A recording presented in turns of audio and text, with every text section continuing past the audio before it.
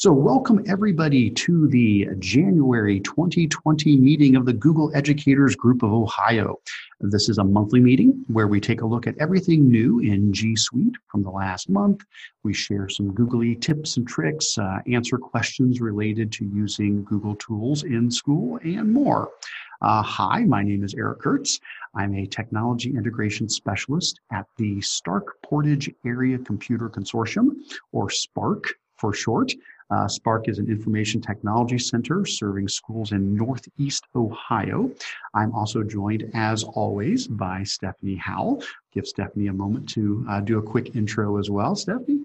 Hi, everyone. Stephanie Howell here. I am with Pickerington Local School District, and I help our 5th and 6th graders and our teachers use technology in powerful ways. And I'm excited for today's meeting, and I missed everybody last December with holidays and all that kind of stuff.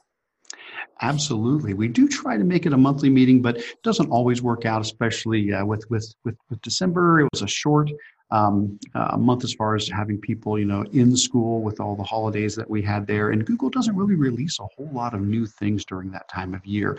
So this is technically a 2-month meeting. Yes, we'll be combining things from December and January together in this meeting. So you get a 2-for-1 in this one. Now, as you heard, both Stephanie and I are from Ohio, and this is the Google Educator Group of Ohio, but we want to make sure everybody knows this meeting is open to anyone, whether you're inside Ohio or outside of Ohio. As long as you've got an interest in using Google tools in education, we're happy you're here and appreciate you taking the time to be with us today. As we've mentioned, all of the resources for today's meeting can be found in our Google document agenda. Now, I'm guessing most people probably have been able to get into this document already, but if you're watching this as a recorded video in the future, and maybe just came across the video and you didn't have the document to lead you there, you can get to this document at bit.ly/GEG Ohio. That is going to take you out to the GEG Ohio website, which looks like this. And once you get to the GEG Ohio website, if you just scroll down to the monthly meetings link, that will bring up a page where you can see the different dates that we have our meetings. Find today's date, January 30th, and if you scroll across, you'll see there's the agenda link. So even when this meeting is over, this agenda link will still take you to this document, and the document will always exist. At the moment, it is an editable document. We will switch it over to comment only after the meeting is done, but you can always leave feedback, through comments on it. But right now, this is an editable document, so we want to encourage everybody to participate in this document today. So if you have something you would like to add, there are sections through here, including things like upcoming events. If you know about a conference that we did not include, please put that in there. The what's new in G Suite for Education. If we missed any, news, or if you have a comment, like we can see Star commented on one of the news items, please do that. That would be wonderful. Below there's a section called Q&A, and we've got a lot of folks who've been throwing in some questions today. So, oh my gosh, we have some excellent questions to take a look at here later. Please feel free to either add a question, or if you have experience with these things, you want to put an answer in, please do type in an answer as well. And then at the very bottom of the document, we have show and tell. This is where we share just neat ideas on how to use G Suite in your school, or a neat extension you've come across, or a great blog post that you found recently that relates to using Google tools in schools. Please feel free to fill out any of those details in the show and tell section. Now, today we are joined by a special guest. We have Alex Orris with us today. He'll be jumping in here throughout the meeting whenever he would like to jump in and join us. We're going to have a time for him to share during the show and tell section on some awesome things that Alex has been doing. And so we are very excited. We love to have guests with us, and typically try to have a guest each month. All right. Well, in addition to the shared document, please also feel free to leave comments in the YouTube chat. We'll be keeping an eye on that as well. With all of that said, I think we are ready to get into the agenda. Let's get it started. All right. So we've done our introductions. We'll scroll past that. Let's pause for a moment on the section called important links. And the one that I want to draw your attention to is the one that's highlighted in green, and this is our sign-in form. We do ask each month that people take just a quick moment to sign in for the meeting. What that does is two things. It allows me to send you a certificate of attendance for attending the meeting. I'll mail merge those and send those out later on, but it also allows us to let Google know how many people attend the meetings. They do ask that we submit that information. I don't share, anybody's emails or names. I just share numbers with Google. So if you would take a moment and fill out, your name and email is there so that I can generate your certificate of attendance, but the rest of it down there, picking the date and whether this was your first time attending a Google user group meeting or not, that's information that I will collate and summarize up and send on to Google. So we appreciate you taking a moment to fill in that sign-in form. Below that, we have a section called Updates. And this is where we just give a quick little update on our Google user group community. There still exists an old Google Plus community, which looks like we're up to about the same amount, a little over 2,100 members on that. The Google Plus community still does exist, and you can absolutely post things there. We encourage you to do so. Unfortunately, not everybody is able to join Google Plus any longer because of the change to how Google Plus functions now. You can't use personal accounts anymore. You have to use educational accounts. And so what we did earlier last year was we switched over to using a Google group for email communication. And so if you haven't joined that group, we won't go through the details on it. You can see that all here. You can head out to the Google Groups website for GEG Ohio, and from there you can join that group. And basically it just allows you to be able to stay plugged in between the meetings. If you've got a question, post it to the group. If somebody has a question and you've got an answer, go ahead and post that to the group. If there's a neat upcoming training you want everybody to know about, let them know about a conference, let them know about events. And so the GEG Ohio email group is open to anybody, and we definitely encourage you to join that group to stay connected with the community. All right. Next up, we've got some upcoming events. And at this point, I think I'm going to turn this over to Stephanie and let her share about some of the upcoming conferences and events that we have in the next few months. So coming up, there's the Neo Tech Conference, which I've never been to, but I know Eric has been to, and he's attended, and I think you've presented, I'm sure. Yes. So the Neo Tech Conference, that is an annual conference. Right in my neck of the woods. It's been held at Kent. It's been held at Akron. They even held it at Cleveland once, but it's always been Northeast Ohio. And it is very similar to the Spark conference that we do here as well. A lot of shared ideas on how those conferences are run. The conference this year is going to be in Akron, and it's a 2-day conference where the first day focuses more on like administration and in the techie end of it, or like the management end of things, the more technical end. And day 2, the 17th, is more on the integration part as far as curriculum goes. So so the link is there for anybody that would like to register, and it is free. So I kind of like how they split up the 2 days, so that way they've got 2 different tracks, and you can decide which day is better fit for you, or you can go both days. That's awesome. So the next one is OETC. It's coming very soon. This is our Ohio Educational Technology Conference.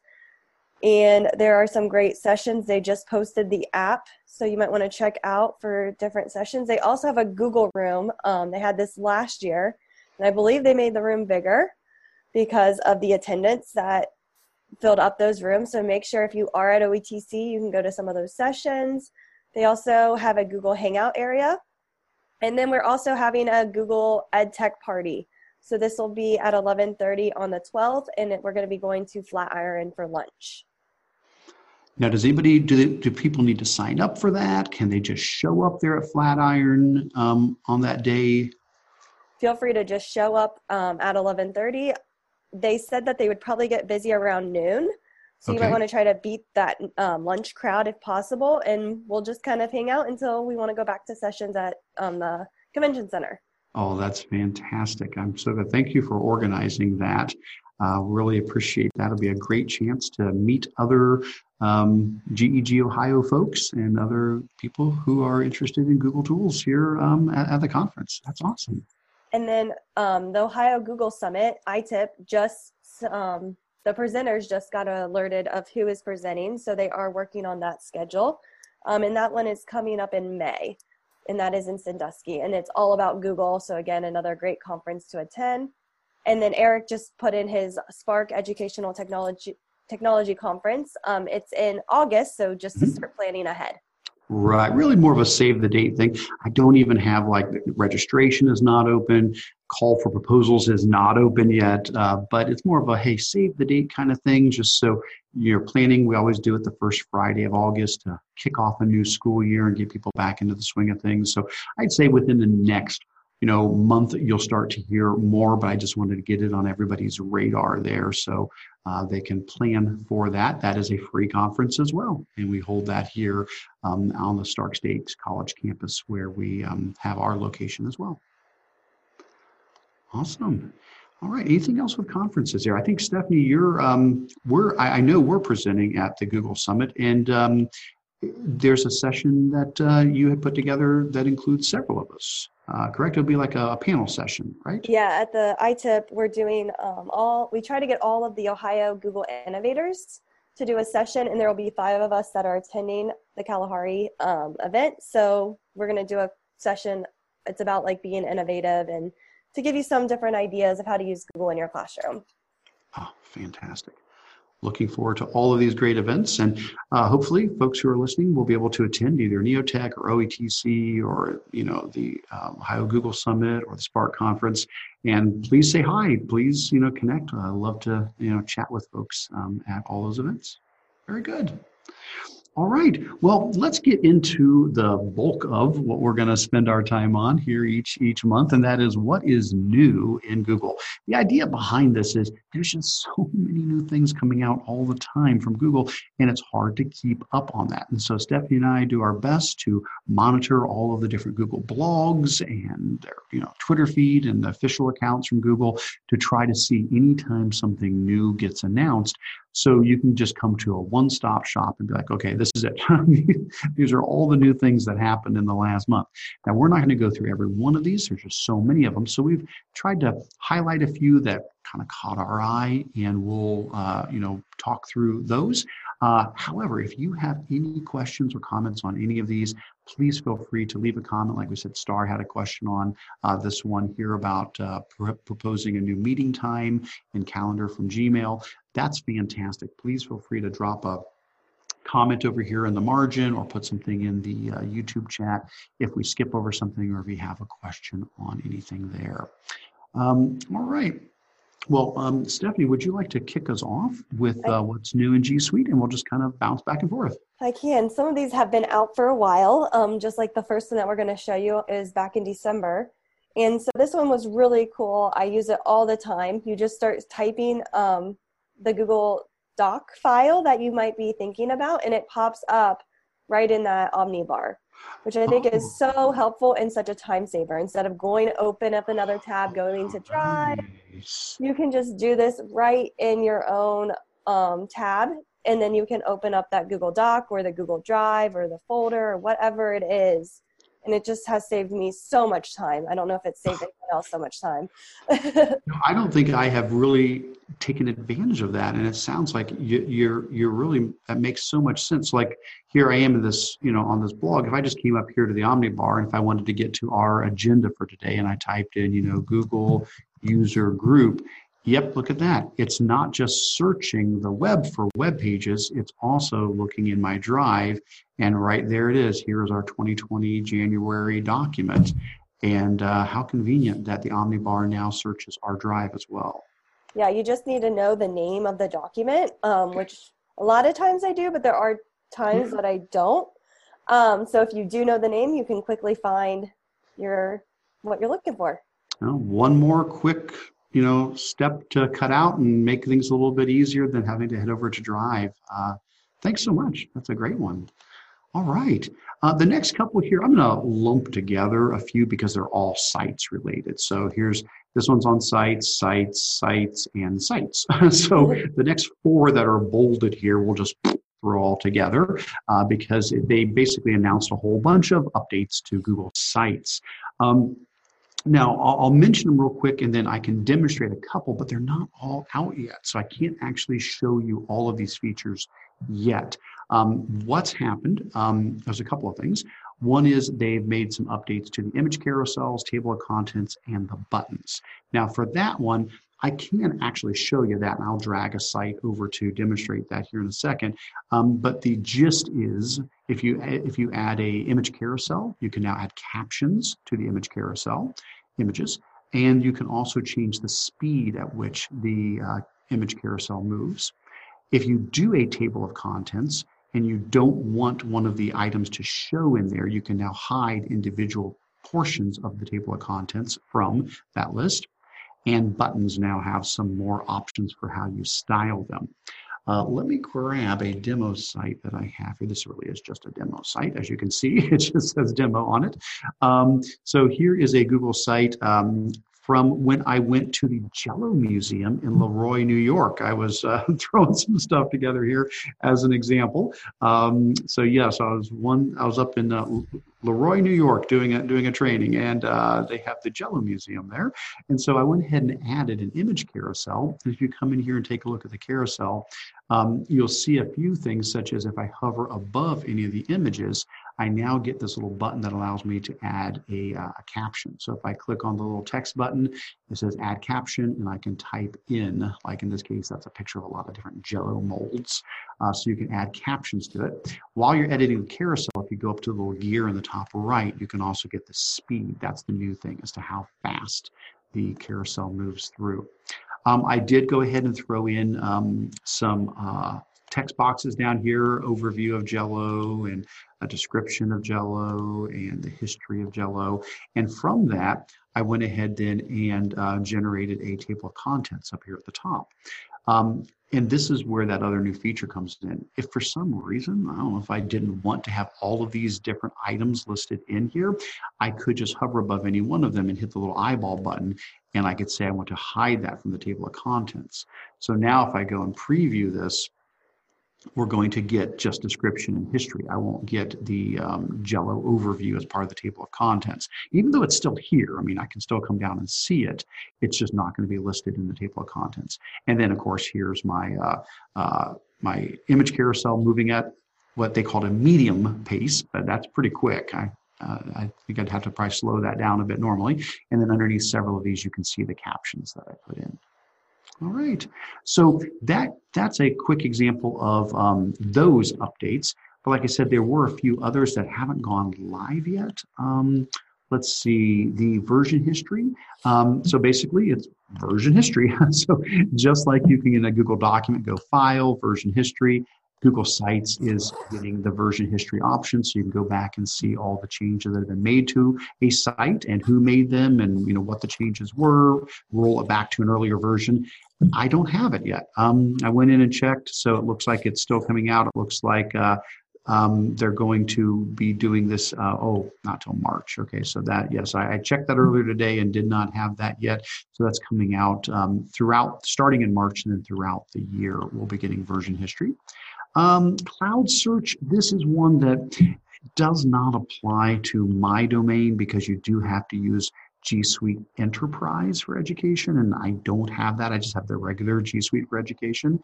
But if you are an enterprise school, you can now add a search, cloud search in Google Sites, so that there'll be a little search button in the top right-hand corner, and you can tell it you want to search just your domain, search the whole internet. But again, I don't have that option since I don't have Enterprise, just the regular free version of Google for Education. And the final Google Site update is when you do go to make a change and publish your site, it is going to look different here in the future. Again, this has not rolled out to mine yet. I was testing it earlier today and did not see it yet. But basically the idea is what's going to happen is when you go to publish any changes, it's going to now give you a side-by-side comparison. It'll say, this is what your site looks like right now. if you hit publish, this is what it's going to look like. These are the changes that you're making. So it'll just give you a quick, side-by-side comparison so you can see what those changes are going to be. So good deal. We're getting a lot of updates to sites. I know there's still a lot more to come. I believe the timetable is still saying that classic sites will be good through the end of 2021. So we still have 2 more years with classic sites. Google's giving themselves that time to get all of the features added to new sites that are still missing, like page level permissions and things like that. And I like the carousel. I think that will be really helpful for portfolios that students create, and then they could show their parents, and it, rotates through different images that they've done. And then also what was really cool was being able to see the last person that published and your changes too. Right. And then there was a comment about what's the difference between enterprise and classic education. Enterprise is like a paid service that you could pay to have. Avid said it was $4 a user per month or something like that. So you would probably want to contact your Google person to get more information. Some of the different features are like Google Hangouts, it will record with the enterprise compared to the free classic where it doesn't have that recording. They're adding like originality reports to enterprise. They've just got a couple other features. I don't know if there's like a list somewhere. Yeah, originally it seemed like, enterprise was more geared toward a really big school district that needed some more controls over administration. So it was some really fancy reporting and analysis and tracking of information that was like, that's good. I like that. But it wasn't anything that I'm like, well, I can live without that, especially, if you're not this, really large organization. But then over time, they've started to add more things to enterprise and Stephanie, you did a perfect job of explaining what those were, like recording Hangouts. That's why we're doing this with Zoom meetings right now instead of Hangouts on Air, because we don't have Hangouts on Air for free anymore. That went to enterprise to be able to record, that. And so that's an enterprise feature. And later on, we'll talk about originality reports and how those are unlimited for enterprise, but not if you're using the free version.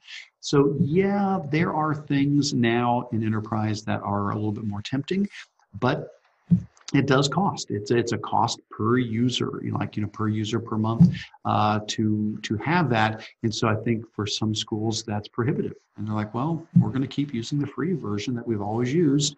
And I guess there's just some new features we just might not get. So. Yeah. And I found, I just typed in Google Classic versus Enterprise to see the difference. And they actually have a filter chart. So you can go down the different products like Gmail and you can see what is the difference, what is included, what isn't included. Like calendar, everybody gets the same stuff. But if you go to Google Plus, it looks like everyone gets the same stuff. So let's see if I can find one. Google Drive, it is unlimited for education. Yep. But on your own account, it's not. Right. But there's some features there that could be different. Yeah, I would say, without overgeneralizing, it pretty much is enterprise is for, larger organizations. It was originally designed for business, and there were some larger schools that said, hey, we would love some of those special business features that you have. I mean, it's stuff like, I'm going to butcher it because it's been too long since I've sat in those sessions where they were explaining all of the features that come with it. But it's, more advanced analytics that really lets you run fancier reports on how your users are using the system, and also being able to check for things like, let's say somebody's using a credit card number and they've got that inside of a document, being alerted to things like that. It's things that a business definitely would be concerned about. And then there were some schools that said, hey, well, we're pretty big ourselves. We're kind of like a business ourselves. We'd love to have these features. And Google said, well, we don't have a way to give them to you. Those are part of the business offering. They're not part of the free Google suite. And school said, well, is there any way you can, make that available to us? And so that's why about, 2.5 years ago, they rolled out enterprise for schools as an option. I don't personally know any schools who use Enterprise. I'm sure there's tons that do. I just don't know. I mean, in my neck of the woods here, I have not come across a school that is currently paying for it, but would sure love to hear from somebody that is and get their take on it as to, the benefit of having those extra features. Yeah, and then in the chat, Linda said that some of her Google sites, they've just blocked it because there are Google sites where there are games created. And I think for our district, we kind of just blocked those sites. We didn't block Google sites, just the one, like we got the URL of the game sites and we've been blocking those. So Eric, I don't know if you know a workaround for that, so they don't have to block the entire Google sites. Yeah, that's interesting. So they're saying we had to block Google sites at our pre-K-8 school due to the ability for upper school students accessing game sites created using Google Sites.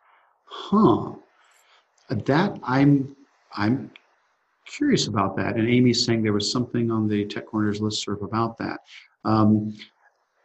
I wish Google would give admin better control to only allow domain Google Sites on the campus. So at the moment, really, the only controls you have over Google Sites is, who can and can't, create them and how they can be shared.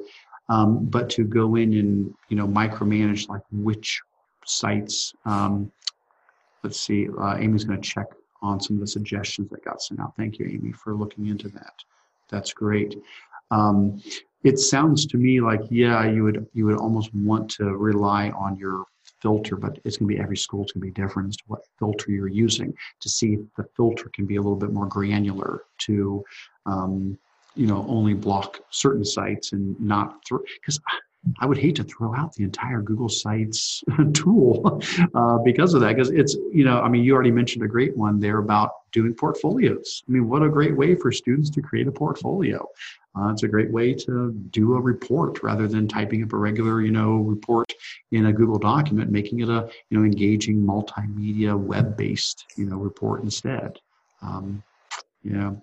Scott says we block Google Sites except for the ones in our domain. So staff and student Google Sites are not blocked. So Scott says it does work to block it except for the ones in the domain. Interesting. All right. Well, it looks like we're getting some really good discussion there in the chat about. I'm going to move some of these to the question and answer area. Sounds good. Why don't we do that? Then we'll get to them later. All right. Well, let's touch on a few other what's new things. We're still working through December as we catch up on the month that we didn't have our meeting. So what's up next here, Stephanie?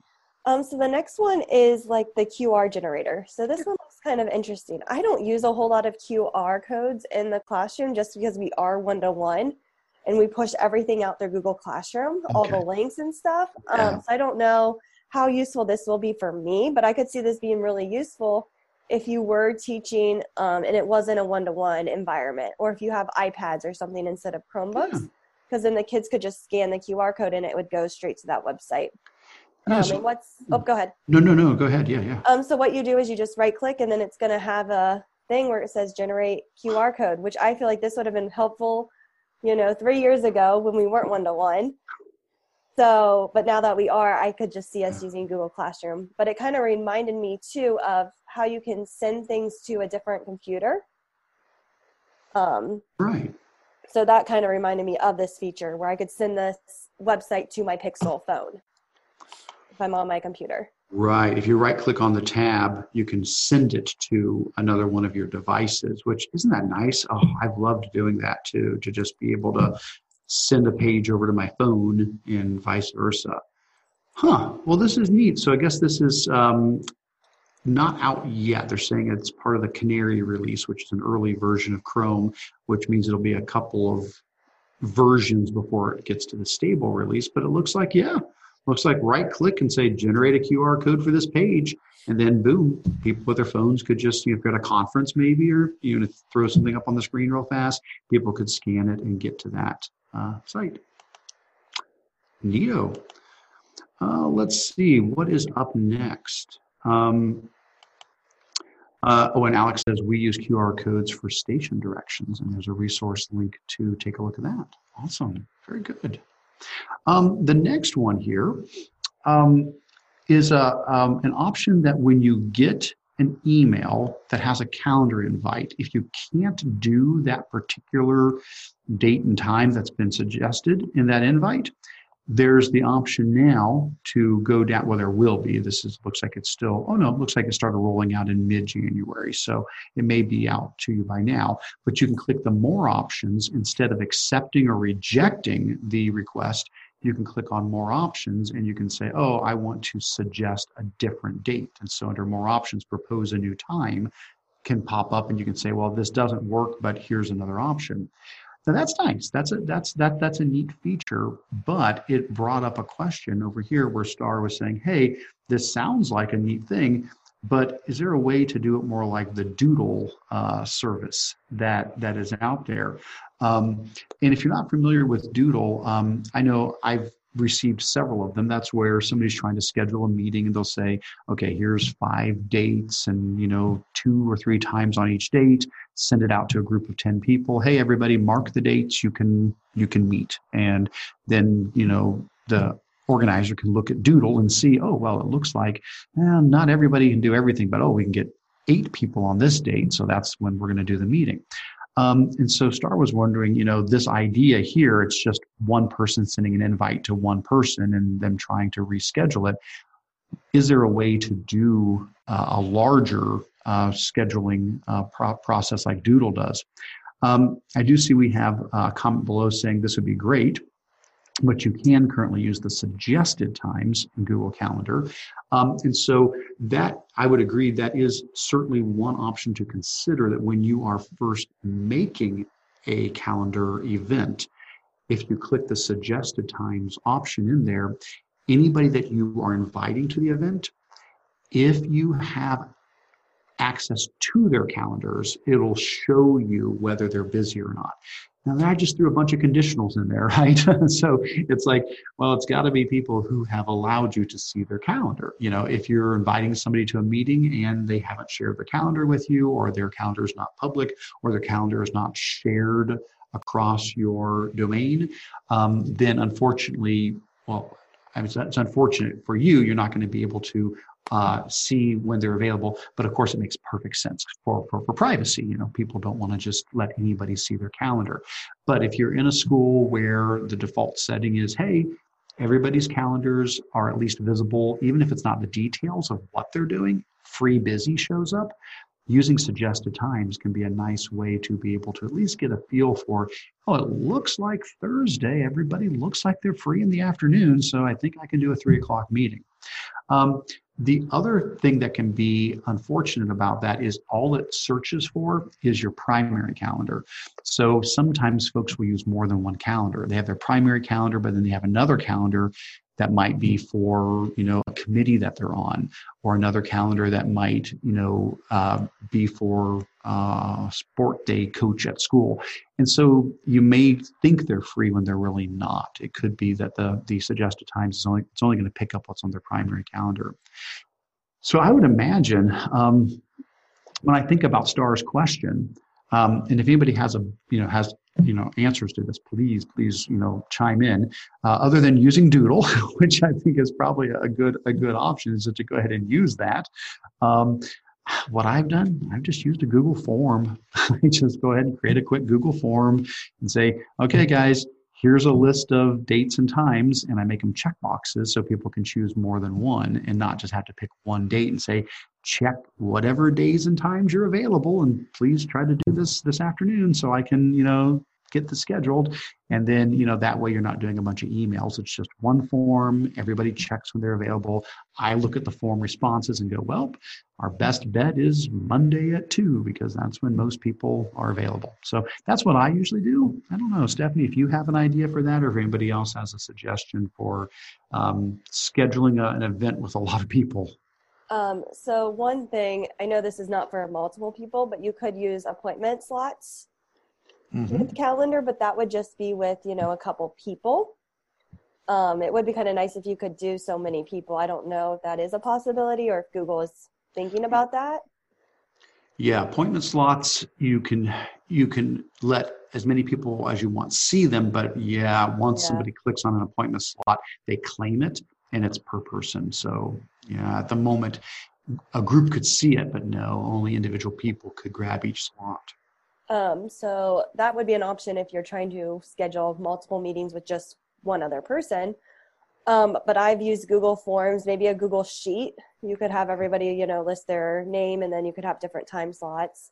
But I think to use that feedback tool in Google and suggest it to Google, because they do listen. Yeah. Jeremy says Boomerang Calendar meets some of those needs. Thanks, Jeremy. That's one I am not familiar with. That would be good to investigate. Oh my goodness, I tell you, we have so many great suggestions and ideas here today from everybody. Thank you to everybody for contributing. All right. Let's see. So where's that take us to then, Stephanie? Next one up. Looks like the email attachment one. Yep. So this one is interesting. Google just started this, and I sent a couple emails with this. I don't know if I like it yet. But it's where you can attach an email, which is kind of difficult right now, I think, because you have to find the email and then attach it.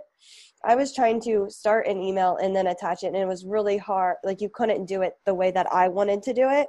Okay. You first had to find the email and then attach it, rather than starting the email and going the back way. But in one of the images on the website, shows that you can, how like the email is open partial of your screen, and then you could drag those 3 emails to your email, which is a nice feature. Right. I just keep forgetting to use it, I think, too. But I think it's kind of funny because you could be like, per my last email, and then it's attached. So then people aren't confused, and then they have to search their email. But a lot of times I feel like I just take that old email and will reply from that email. Sure. But I think I need to start trying to do this. Yeah, this one was one of those things where I hadn't really thought about either, because I don't know that I have an occasion that I do this very often. So I don't know that I'm the use case scenario they're trying to hit with this.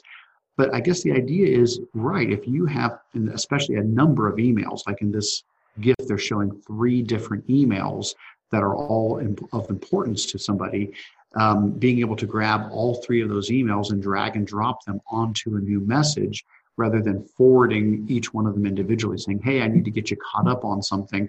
Here's, these 3 messages that you missed before you joined the committee. Instead of going forward on each one of them, we can just grab them all, throw them together, and get them all caught up at once. So something that if it's a match for something you need, you're probably really happy about it. I don't know. I don't think I've ever had an occasion where I needed to do that, but now that it exists, it'll be in my brain, and as I'm aware of that, who knows? I may realize that that's going to be a real time saver in some cases. Awesome, good stuff. Well, let's see what we have up next. The next one that we highlighted anyway was Google added 2 more videos to their Art Zoom series. So if you're not familiar, this has been around for a while. It's not something new, but they're adding to it. So Art Zoom is part of Google Arts and Culture, where basically what Google does is they'll take a modern contemporary artist, it could be a singer, a musician, somebody who's in the arts, and has them comment on a classic painting. And so they've added 2 new entries for The Scream and for The Birth of Venus. And these videos aren't like terribly long, so they would be great to show in a class if you were studying these pieces of art, and get some interesting modern perspectives on those. If you head out to Google Arts and Culture, you can find the whole series. And I don't remember how many they have now, but I think there are around 5 or 6 or 7 of these videos that they have made, called Art Zoom, where they're basically zooming in on the details of a painting and having somebody famous sharing their perspective on it. I think it'd be really cool if we let students do this with their artwork. What a neat idea. Yeah, just to be inspired by that and say, let's have you do that with whatever you create, do this sort of a commentary, maybe have them watch a couple Art Zoom videos as models and be like, oh, that's a really neat way. And then they can be inspired by how Art Zoom did it. And then they can fire up Screencastify or something like that. And they can record themselves giving commentary on their artwork. Yeah, or they could even partner up with a friend and do their friend's art, switch with a colleague. So I think this could be really cool. I didn't even know this existed. There's so much in Google Arts and Culture that is like mind-blowing. And you have to have so much time to go through. But I'm like, that'd be a really cool art project. I like it. That's neat. So yeah, if somebody's looking to do that, you now have, a handful of videos that could serve as inspiration to kind of get the kids started and thinking about what it would be like to provide commentary on theirs or others' artwork. Cool. And then What's next? The next one is interpreter mode. So this is really cool because I know there's a huge gap in our district with our EL population and some teachers and the families. Like there's just that disconnect because of that language barrier. So this is really nice. You can have your Pixel phone open, and then you can use interpreter mode. You just say, hey, Google, can you be my German interpreter? And it will take whatever you say in English, and then it will translate it, which is really cool, I think, because my Google phone's going crazy right now. But then it's danger. I do the same. I was like, who's speaking? I'm in the room by myself. I do the same thing. But yeah, I think it's going to be really helpful for those parent-teacher conferences where you can be sitting in the same room and using that phone to help you have that conversation. Now, the good thing it looks like is as long as you've got Assistant, you're okay, because they even say here it's rolling out to Assistant-enabled Android and iOS phones.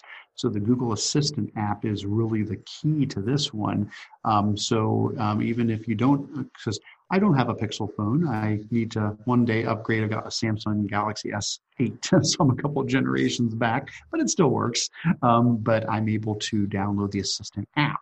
And so for Android and iOS phones, it looks like this is a new option to interact with the Assistant and get that live interpreter back and forth. Oh, how nice. And I know this is all about Google, but Microsoft has a similar app too that I just heard about today. I was listening to Matt Miller's podcast. Yeah. And it is the translator, Microsoft Translator is what it's called. Excellent. And so that's just another resource. I know it's Microsoft, but we all play in the same sandbox together. So I'll add that into the notes too, just in case someone else needs a different resource or it works better. That's great. Very good. All right. Well, that gets us to January. And we do have a few items from January as well. The first one in January is just heads up. The Doodle for Google contest is open for 2020. So if you have not jumped on that yet, each year Google does have a contest to design a doodle, which is the little Google logo that changes each day on the Google website that reflects somebody famous or a holiday or an event that is to be celebrated that day. Well, this year, this is our 12th annual Doodle for Google competition, and their theme this year is I show kindness by ... So it's all about acts of kindness. It is open to students K-12, and they do break it up into different grade levels so that you're competing against students of a similar age. And they have lots of scholarships and prizes that can be won throughout that. Looks like we need to have submissions in by March 13th, so still some time for people to do that. And Google does not limit what medium you use to design those Googles. It can be digital, it can be physical, whatever you want to do to make that doodle for Google. So get that on folks' radar. Yeah, and we have a school doing the contest because their building theme is kindness this year. Yes, the theme is kindness, yes. And so they're all doing it just because they're called the Harmon Heroes. They're focused. That's kind of their mission. So it's been really cool. The kids are so excited. They do not allow gifts. I had a student who had this fantastic idea. She drew it up in Google Slides. She made this GIF. Yeah. And it won't accept it. It's only JPEG. Okay. So just so everybody knows, some of the kids were trying to think outside the box, and I felt really bad because I'm like, that would have won. That would be awesome. That's a really creative. And a lot of times the Google Doodles do that. They move and, Yeah. they're interactive. So I could see why you would want to do that. Yeah, so it does only take JPEGs Okay. in another format, but it will not Yeah. take the GIF. Okay. Yeah. Good to know. And then the next one is kind of amazing because ever since I had AJ, my little, he's about 3 months, it's been very difficult to, text and do different things on my phone.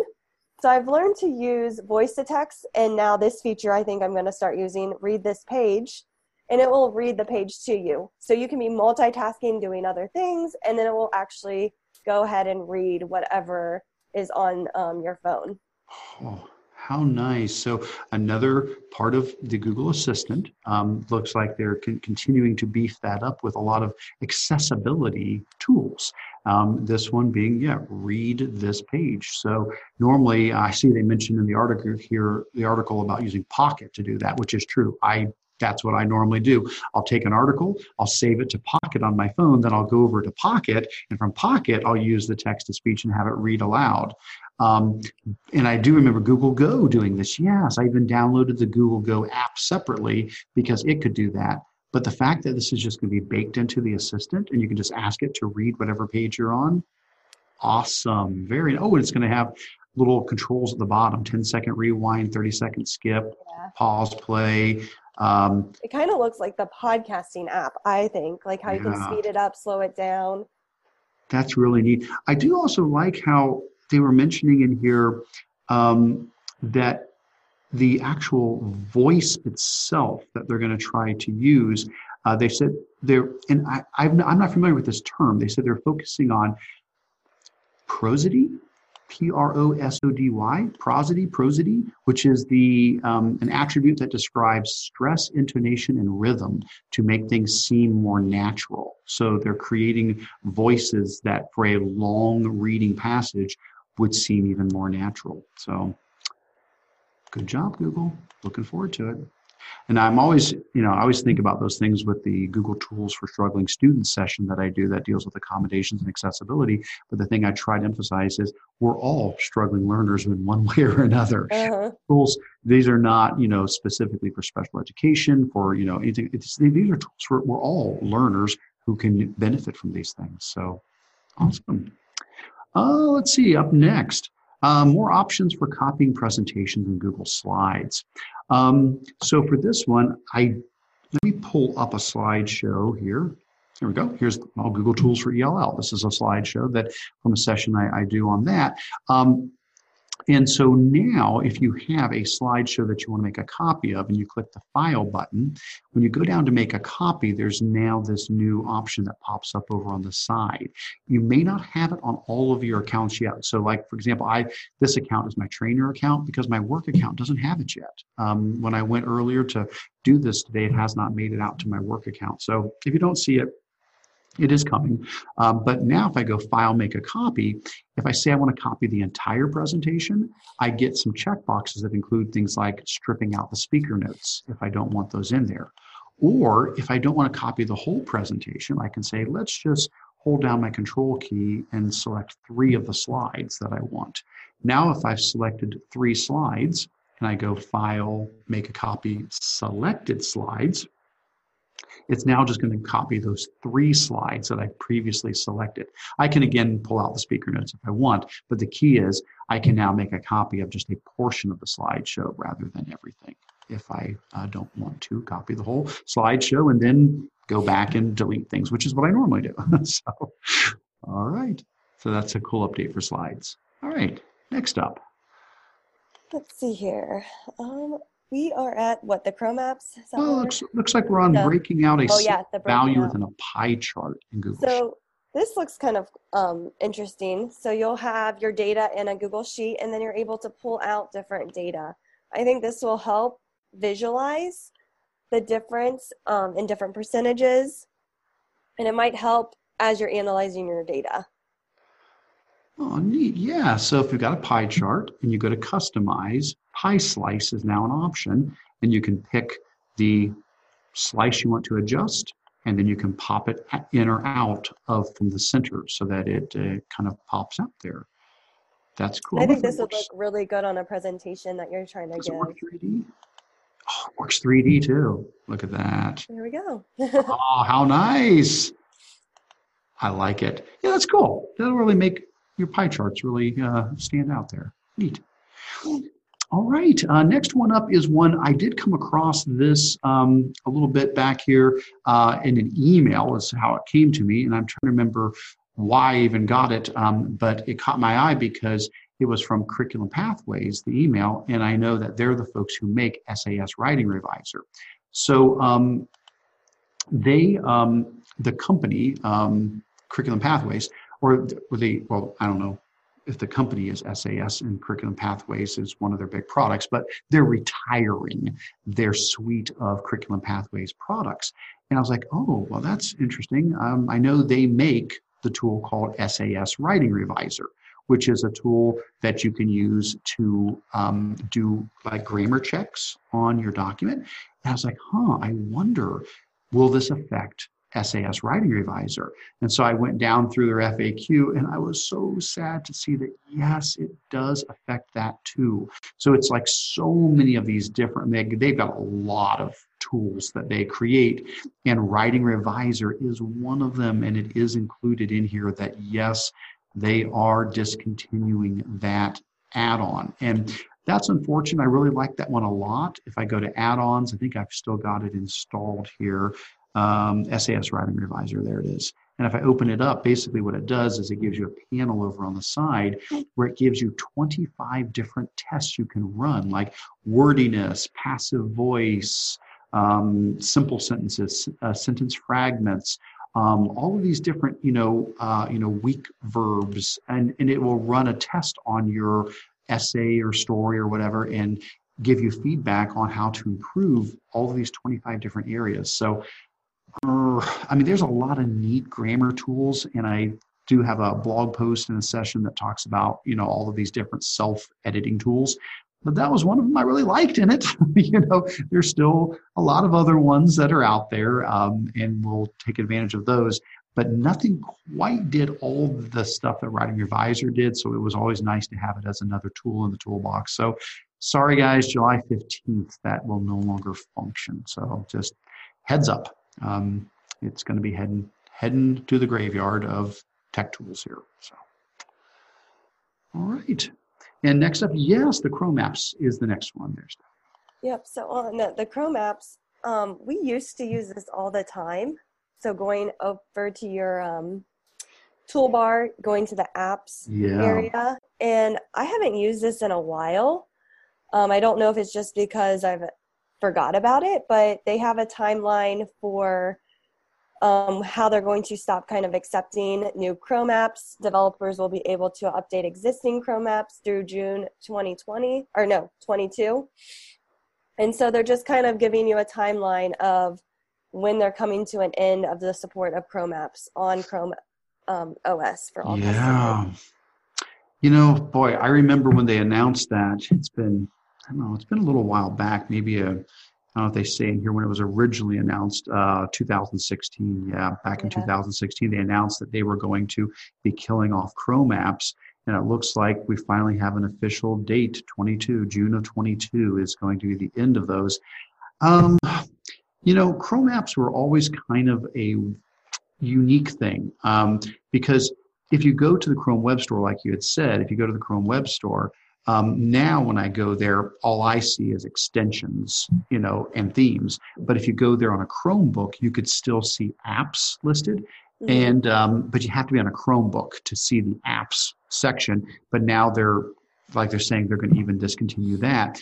So Chrome apps were, a lot of times they were just fancy ways to get to a website, so the Chrome app, for something like Flipgrid was just a fancy link to get you to Flipgrid. So for a lot of folks are like, well, what's the big deal? You're not losing those tools. You just no longer have a cute little Chrome app to click on to get to it. You just have to bookmark it.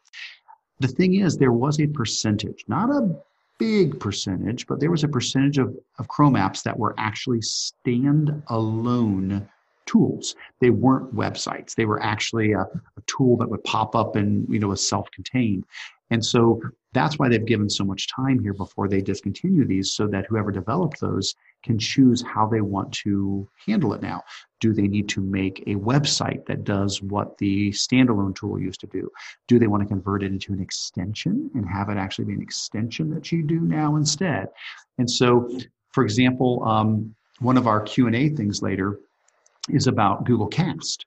Well, Google Cast is now an extension. If I click Google Cast, it pops up this Google Cast window where I can let other people project their computer to my screen. Google Cast was a web app. That's an example of what a web app was. And the only way you could get to it in the past was you would go to the apps button and you would go find, Google Cast in your list of web apps, and you would launch it from there.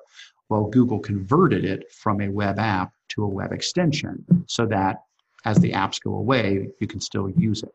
So my guess is there are going to be some really cool tools that whoever developed them just doesn't have the time or the energy or the money or the interest in converting them. And so eventually when that date comes, that June 2020, there will be some Chrome apps that just ride off into the sunset and we don't have an actual replacement for them. But so if there are schools that are still relying on that, please be aware. If your kids are going to their Chromebooks and they're going to the apps launcher and they're launching certain, Chrome apps, those are going to go away as of June 22. All right. All right. Let's see. What do we have next here? The originality reports and the rubrics in Classroom are coming out of beta. So for those who did not join the beta, good news, you'll now have access to these two tools.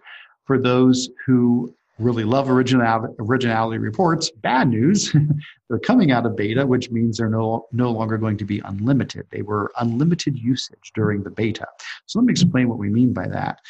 So these two main tools we're talking about here, one is rubrics, which basically in Classroom, you can now create a rubric to go along with any assignment and then use that rubric to grade the assignment. There have been a lot of tools that have done this, Orange Slice, Gubrick, RaiQ, different tools like that. Well, now we have a rubric natively built right into Classroom so that you can create a rubric, copy it, share it, export it, import it into another classroom, and use it over and over and over again when grading students' assignments. Thumbs up, awesome, great. The other tool is what they call originality reports. And basically that's like if you've ever used like Turnitin.com, one of those services to check for plagiarism. Basically an originality report takes a student's document and it checks it against the entire internet and sees, does it match other things on the internet, and have they properly cited where those things came from, or did they copy paste things into the document and not properly cite it or put it into their own words? Well, the idea behind originality reports is not a gotcha kind of thing. The idea is for the students to run them themselves so that they can check on their own writing and be like, oh boy, this report is telling me I obviously did not cite that properly. I need to go back in and make sure I've got my proper, footnote or whatever endnote in there. But then the teachers can also run them as well to check on student documents. Here's where the gotcha comes in. And remember, we had the conversation earlier about G Suite Enterprise. So here's one of them. Stephanie had mentioned that originality reports are one of the benefits of the paid version of G Suite for Education. So the way it works is if you're like 99.9% of probably every school out there and you're using the free version of G Suite for Education, there will be a limit. You will be able to run 3 originality reports per Google class per year. So if you've got 5 Google classes, each one of them, you can run 3 originality reports. That's 15, times you can do that. So each class though has a limit of 3 assignments that you can use this on. So you might pick, like, if it's a class where you've got a really big term paper at semester break, and then you've got a big paper near the end of the year, and then you just want to do one early in the year. That's more of an example for the kids to get used to how this works. You may say those are the 3, one where we kind of figure it out, one at semester break, and one near the end of the year. I would imagine there's going to be some folks that are like, Well, then I'm just going to make more classes. I'm going to do semester 1 and semester 2. I think you could do that. I don't know. I don't see why that would be a problem. Then you would get double the originality reports. You could just, make a new Google Classroom each 9 weeks or make a new one at semester break. I know some people already do that, not to try to get around anything like that, but because of grades, because they want to have, they don't want the grades to accumulate throughout the whole year. They want, each 9 weeks to have its own unique grade at the end of that 9 weeks. So that's something to consider. But if you pay for G Suite Enterprise, you have unlimited use of originality reports. So just heads up, you're allowed to use them, but it's going to be limited to 3. Because it's coming out of beta, that's why we're going to get that limitation now. During the beta period, there was not any limitation. And it looks like we're getting a date of around February 3rd for when it's starting to roll out. So that would be the end of that beta. Anything to add to that, Stephanie? I think you covered it. It will also search for other students like in the class or previous years, I believe, too, in the originality reports. So that is part, but only Enterprise. Yeah. Only Enterprise gets that. You are right. So right now, the free version limits you to 3 of them a year, and it is a search against the internet, like it's searching your document against every web page out there. With the Enterprise version, they can also do one where you just search against, I don't know if it's and or, but you are able to search against previously submitted work from other students. So basically, year after year after year, as more and more students submit things, you're building your own domain-wide database of previously submitted writings. So if there's, unfortunately, a student who's like, oh, my older sibling took this class 2 years ago, I'm just going to submit, what they wrote. Well, it would catch that because it would be comparing that against what was submitted previously. So, but that is just going to be for Enterprise. Yep. All right. All right. What's up next? Next one is creativity apps. So this is really exciting because we use WeVideo to help with the video creation. So we buy so many licenses, and then it's based on seats. So if one class is using it during a semester, they can use those seats of 30 students, and then let's say next semester they don't need it, we can take those 30 seats and give them to another class. So I kind of like the way that WeVideo allows that. We have Book Creator in our elementaries, and we pay for that, but in our middle school, we just use the free version. And so a lot of these websites, there's free, like the Squid one and the Painter, but some of them, there are paid versions of them, and you'll have to buy like a subscription for it to have those different sites. And you can now manage them in the Google Admin Console. So you can go and you can decide, which grade, what apps, and do you turn it on or off those licenses based on what that group of students need. And then you can also see the license usage for that different website. Yeah. I think Google is trying to answer the question or trying to address the concern that I hear people say sometimes, can you be creative on a Chromebook? Well, I mean, the answer is yes. I know the answer is yes. Mm-hmm. Probably everybody listening to this knows that. But I think sometimes there's that preconceived idea that, well, if you want to be creative, you need an iPad. And I'm not dissing iPads. Well, again, we all play in the same sandbox together. Anything that helps students learn and create, I am all in favor of. But you do hear that sometimes, like, oh, well, if you want to be creative, you got to buy them iPads. You can't be creative on a Chromebook. And that's just unfortunate that that thought would permeate and would exist, because a Chromebook can do amazing things as well.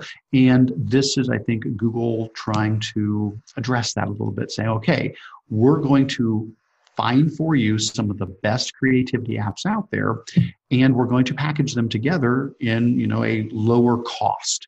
Now, I don't know what the costs are. It looks like you have to do the contact us thing and say, hey, I'm interested in buying these. I did not, as I looked through the site, ever come across something that just flat out said, and this is the price that it'll be. But the point is, it's a package. Here's these creativity apps. You can get, the Infinite Painter for artwork, Squid for notes and diagrams, Book Creator, again, the paid version rather than the free version. WeVideo, wonderful for video editing, Soundtrap for music and podcast, Explain Everything for screencasts.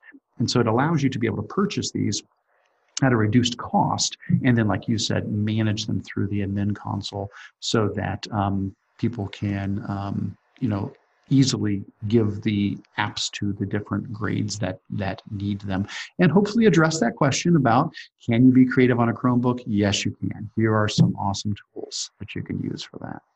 Yeah, Very good. All right, clean up a couple of my tabs here.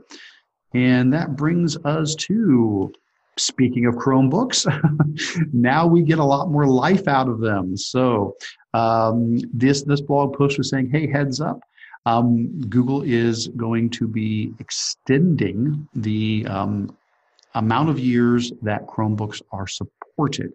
I think by now, many of us have Chromebooks that have gone outside of that window, and basically those Chromebooks still function, but they no longer get updates. So I got some of those really old silver Samsungs from, way back. Well, they don't get updates anymore. And you could say, well, that's okay. I'll still use that Chromebook, but now I just don't get updates. Well, unfortunately, that opens up some security holes, and that's probably not a good idea to be using a Chromebook that's not getting security updates. Plus, some things will stop, functioning the way they should. Well, in the past, I think, what was it? Google said, oh, we'll support a Chromebook for like 3 years or something with guaranteed updates.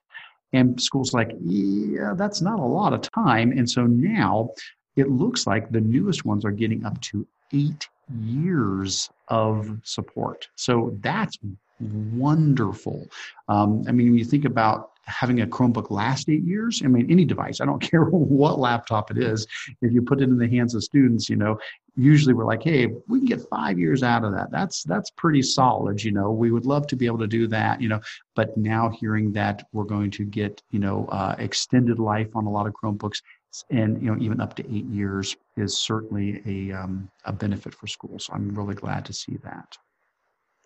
Oh yes, and there are a couple other caveats with it. The license is being renamed. Yes, you are right, and they are increasing the cost of the license. I'm sorry, I forgot to mention that too. Along with the 8 years of coverage, the fact that it's extending the life of it, the base cost, it used to be $30 for a management license. It's now going to be $38. Now, that doesn't mean you're really going to pay $38 because that's just the suggested price.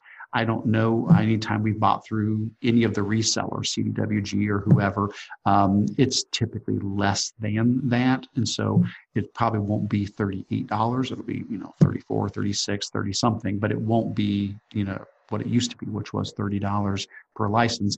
And right, it's not being called a Chromebook management license anymore. It's being called a Chrome Education Upgrade. So good to know. All right, let's see. What's up next, Stephanie? Looks like we're getting close to the end of our updates here. Yeah, it looks like the Translate app. Okay.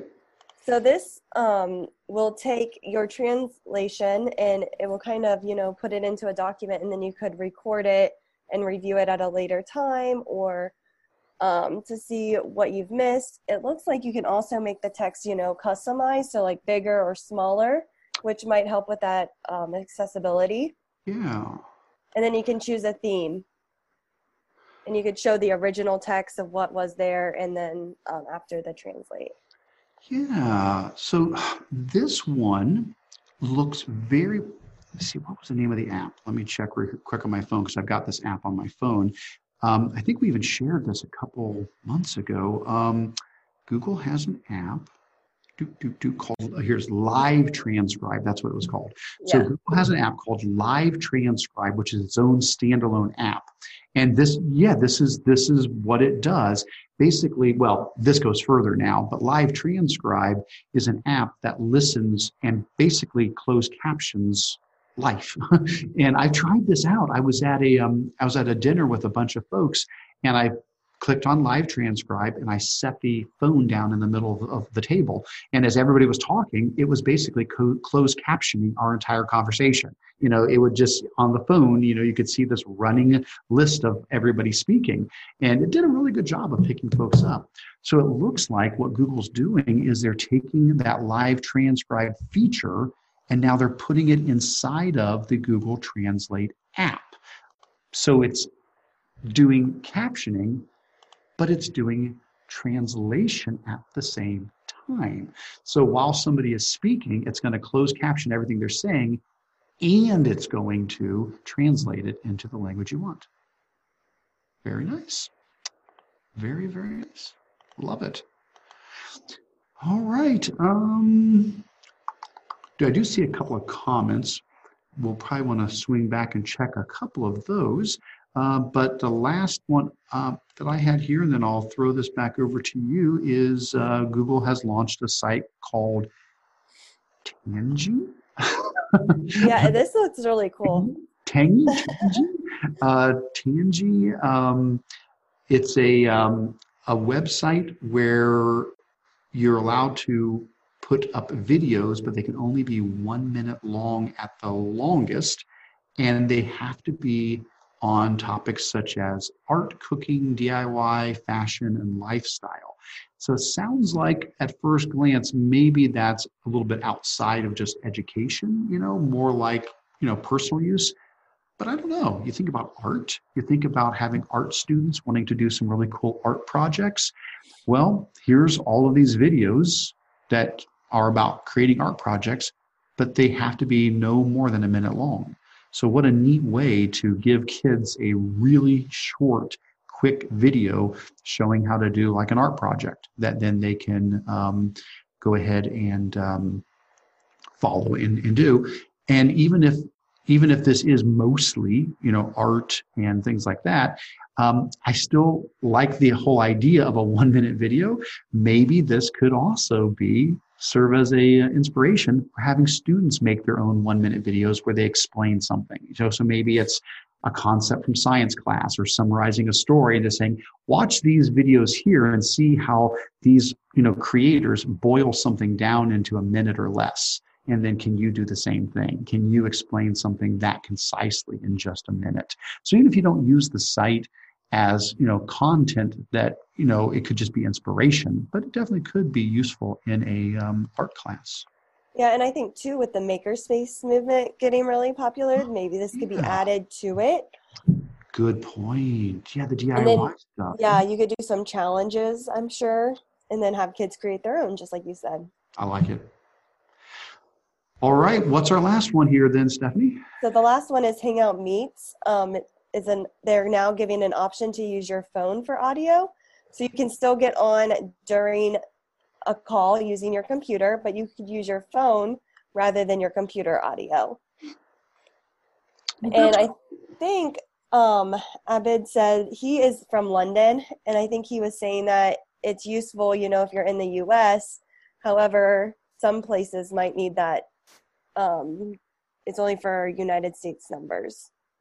Okay. Since we do have some international friends tuning in.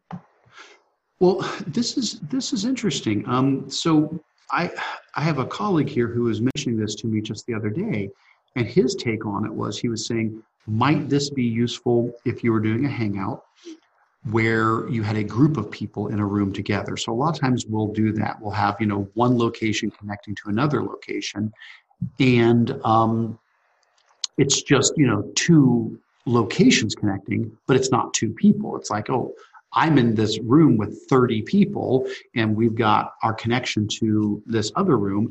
And what if different people would like to speak during the meeting?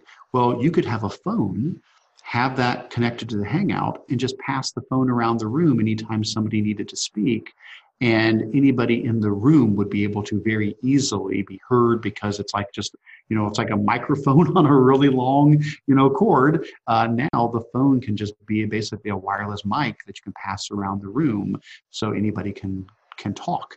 Or if you were doing a mystery location hangout between your school and another school, or you were doing, a mystery, career or something like that, and you were connecting with somebody who was on the other end, all the different students in your class, rather than having to walk up to the computer to speak into the microphone, you could just pass a phone around. It would capture that audio a lot better. Dan also said that some of the teachers might have a desktop computer and they don't have a microphone or speakers plugged into those computers, so now they're able to connect. Very good. Well, let's go ahead and see. It looks like we've got a couple of comments in here. I want to make sure we didn't miss any of them. I think we hit a lot of them there. I do see there was a note put in about AppMaker being shut down. Now, I've not used AppMaker. I don't know if any schools have. I remember when it came out being, touted as an easy way to create apps from Google. The note we have here is that AppSheet was purchased and the AppMaker creator is a Googler now. The issue with AppMaker was the difficulty in getting people to start using it.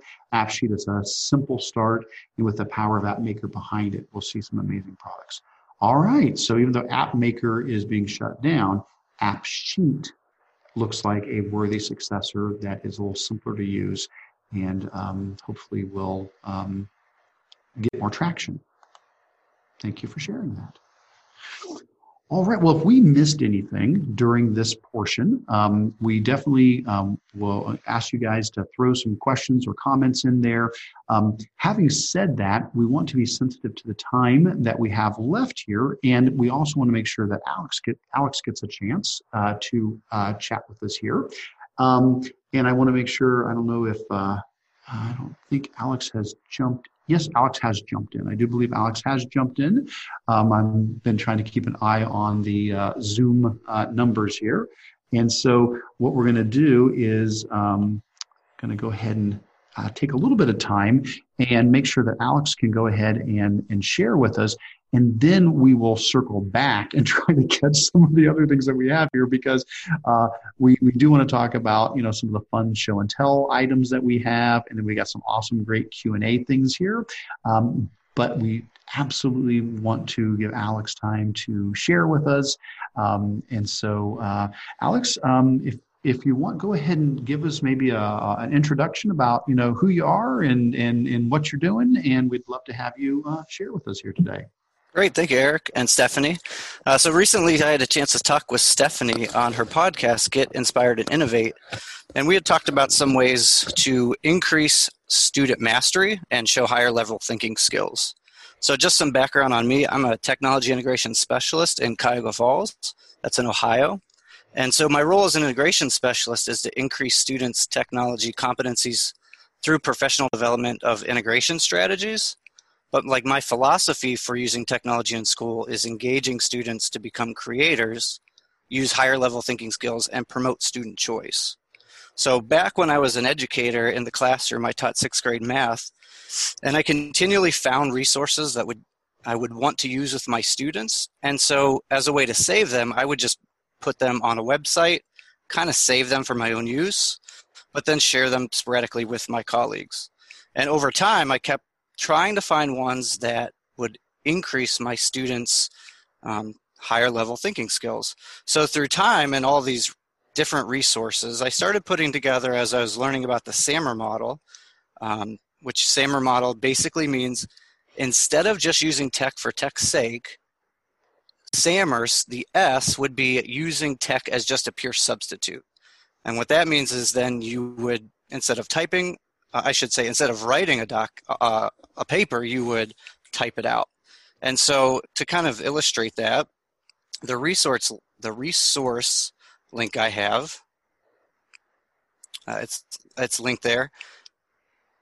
I kind of started to put these together in like my own little puzzle piece matrix as a way just to share with my staff how they could use different apps or programs and reach different levels of thinking skills. So I was kind of talking about, instead of just writing a paper, substitution of a handwritten paper would be typing it on a Google Doc. Well, that doesn't really get you very far for increasing higher level thinking skills using technology. But we all know a Google Doc, you could then share it. and you could peer edit it. And there's other apps that allow you to start a paper, and then the next person can use writing, and then all the way up to like peer grade and Flipsnack. So I'm going to click on this link. This is the first one I've done, but it kind of explains what the SAMR model is and how substitution occurs, some pros and cons, and then ways that you can use those same tech skills, but use different options in different apps to reach what's called redefinition.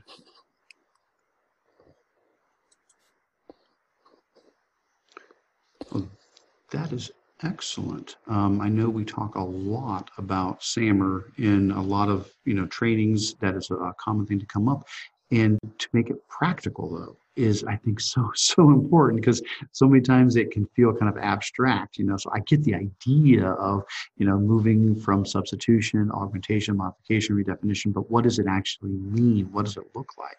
So you've done this for an awful lot of tools, but you're saying as far as then doing the part where you really write out the examples, the handwritten papers is the first one you've begun with on that? Yeah, so again, each of these are pages. So each icon kind of will take you to an example of student work. So for example, I'm going to use hand-drawn image as an example. And I'll go up to storyboard that, which is one we have some of our middle schoolers use.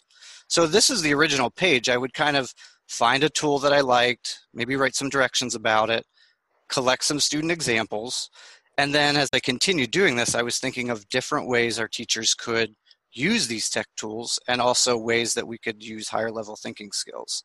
So that's where this grid kind of got pieced together. And I want to make it clear, the grid, these should not be locked into just because I put slides down here as substitution. Slides could be way more than that. So I always kind of talk about in my presentations that it's about the use, not the app itself. And so you could use a lot of these different tools. Slides, you could come over here as an assessment if you do it with Pear Deck. Or you could take, Google Classroom, and you could bring it in, over to discussion. But kind of in their most common use and the way we use them, I kind of put them in this box just as a way for teachers to kind of look at it and not be overwhelmed, but have a place to start. So if they keep hearing their administrators talk about depth of knowledge and they want to find different tools to increase those levels, they might jump onto this, look at some student examples, and see if it fits for their classroom. I love how you provide student examples. I think that really helps educators and students, because then they can say, okay, this is what an exemplar looks like, and this is what I should aim to try to do. Thank you. So the other thing we do this a lot with, and kind of the way I pieced it together, I'm a big proponent in student choice, and not necessarily letting students do whatever they want for a project, but instead of giving them one option to show mastery and always being the way you want to see it, to give them a few options, and that way they can choose whether they want to explore a new tool, if they like video creation. And a lot of times the example I'll use is simply just give them two options. And if it's to retell a story, some students might just want to rewrite the story, and some students might want to make a video or a cartoon. So some of the tools on here, teachers can look at this and kind of click through and decide, okay, this might be a choice I want to show to my students. So we use WeVideo a lot. WeVideo is a simple online video editor. So they might click on the page, look at a few of the resources, look at some examples, and then decide, is that something they want to allow their students to choose to show their mastery.